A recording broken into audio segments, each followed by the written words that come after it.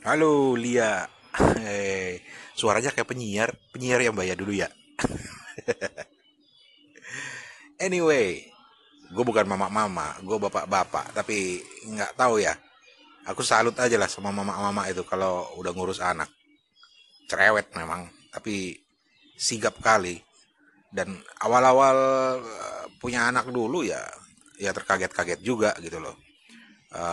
Awalnya gue selalu mikir, gue yang cari duit capek, pulang ke rumah masih harus ngurusin anak. Tapi setelah gue ngelihat langsung cara istri gue ngurusin anak, men, jauh lebih berat lagi daripada kerja ternyata ya, kerja di kantoran. Jadi ya, I have respect for mama-mama yang jago banget deh, bisa juggling, ngurusin anak, ngurusin kerjaan, ngurusin rumah dan lain sebagainya. Ya itu komentar gue dari bapak-bapak. Thank you.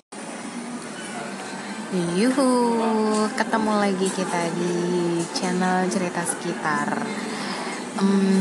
Sebenarnya sih 2 hari lalu tuh pengen banget ngobrol-ngobrol lagi di sini.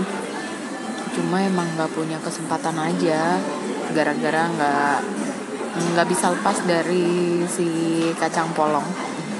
Kacang polong itu sebutan aku buat si anak aku. Jadi ya akhirnya baru sekarang deh bisa ngobrol-ngobrol lagi di sini. Yang pasti sahabat sekitar, happy Valentine ya.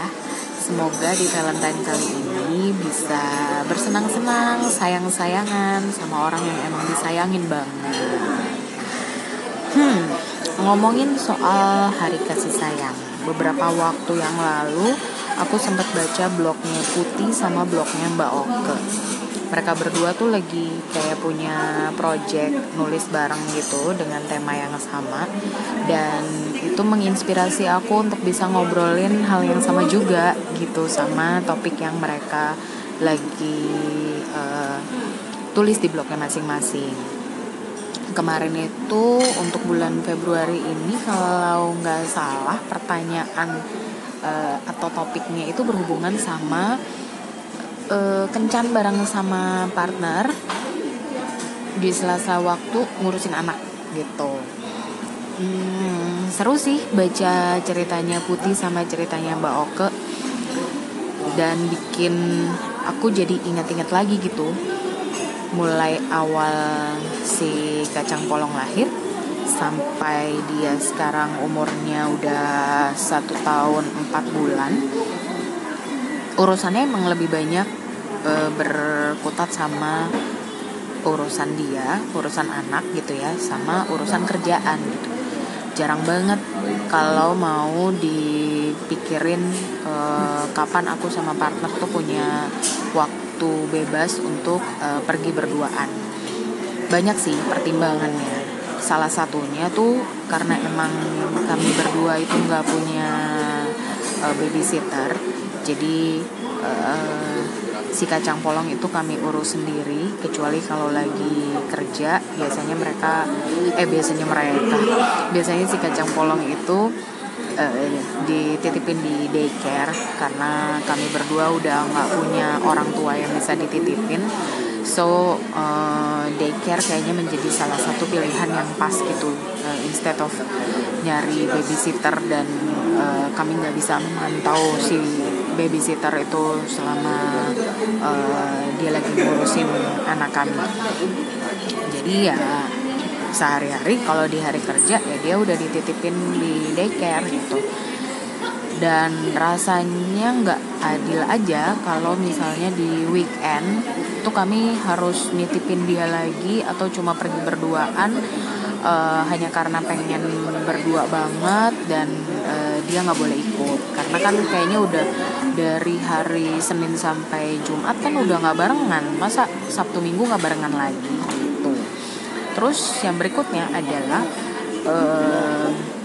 alasan susah pergi sama partner itu juga karena bingung mau nitip sama siapa gitu. Bisa sih nitip sama kakak ipar yang tempat tinggalnya nggak terlalu jauh dari tempat tinggal kami, tapi tuh kayak nggak enak aja gitu kalau nitipin untuk sesuatu yang nggak urgent gitu. Kalau untuk sesuatu yang urgent kan ya maksudnya ya emang kepaksa banget harus dititipin, ya mau nggak mau gitu. Tapi kalau untuk Mbak, aku nitipin kacang polongnya karena aku mau nonton gitu. Duh kayaknya gimana gitu. Gak enak aja sih, karena ngerasa anak itu kan tanggung jawab kami berdua. Ya kalau mau nitip tuh beneran kalau pas dibutuhin aja gitu. Akhirnya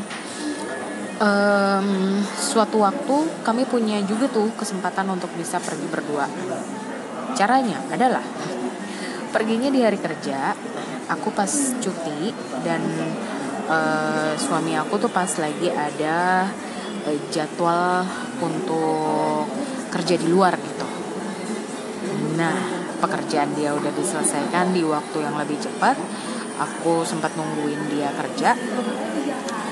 Habis itu setelah makan siang kami ketemuan deh. Apa yang dilakukan saat ketemuan? Kami tuh ke bioskop, beli tiket untuk maraton nonton di bioskop yang sama, dan pokoknya emang udah ditentuin gitu jam-jamnya tuh harus mepet. Kita beli tiket untuk 3 film. Jadi isinya di hari itu makan nonton gitu sampai waktunya kemudian bisa jemput si kacang polong, dan emang minta waktu untuk overtime ke tempat daycare. Sekali-sekalinya tuh bisa keluar bareng sama pasangan berdua doang, dan rasanya senang banget sih. Itu kayak kesempatan langka yang emang kami berdua manfaatkan dengan sebaik-baiknya. Ngobrol-ngobrol nggak penting kayak zaman dulu lagi gitu, bercanda lagi yang garing-garing kayak dulu.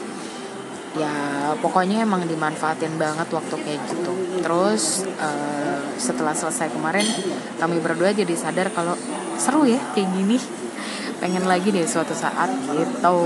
Jadi kayaknya sih bakal ada kencan-kencan di hari kerja lainnya deh.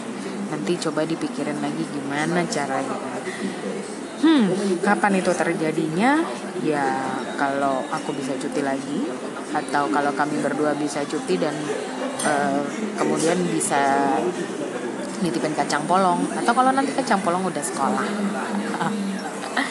Nah, buat sahabat sekitar sendiri, gimana sih pengalamannya punya anak yang masih kecil?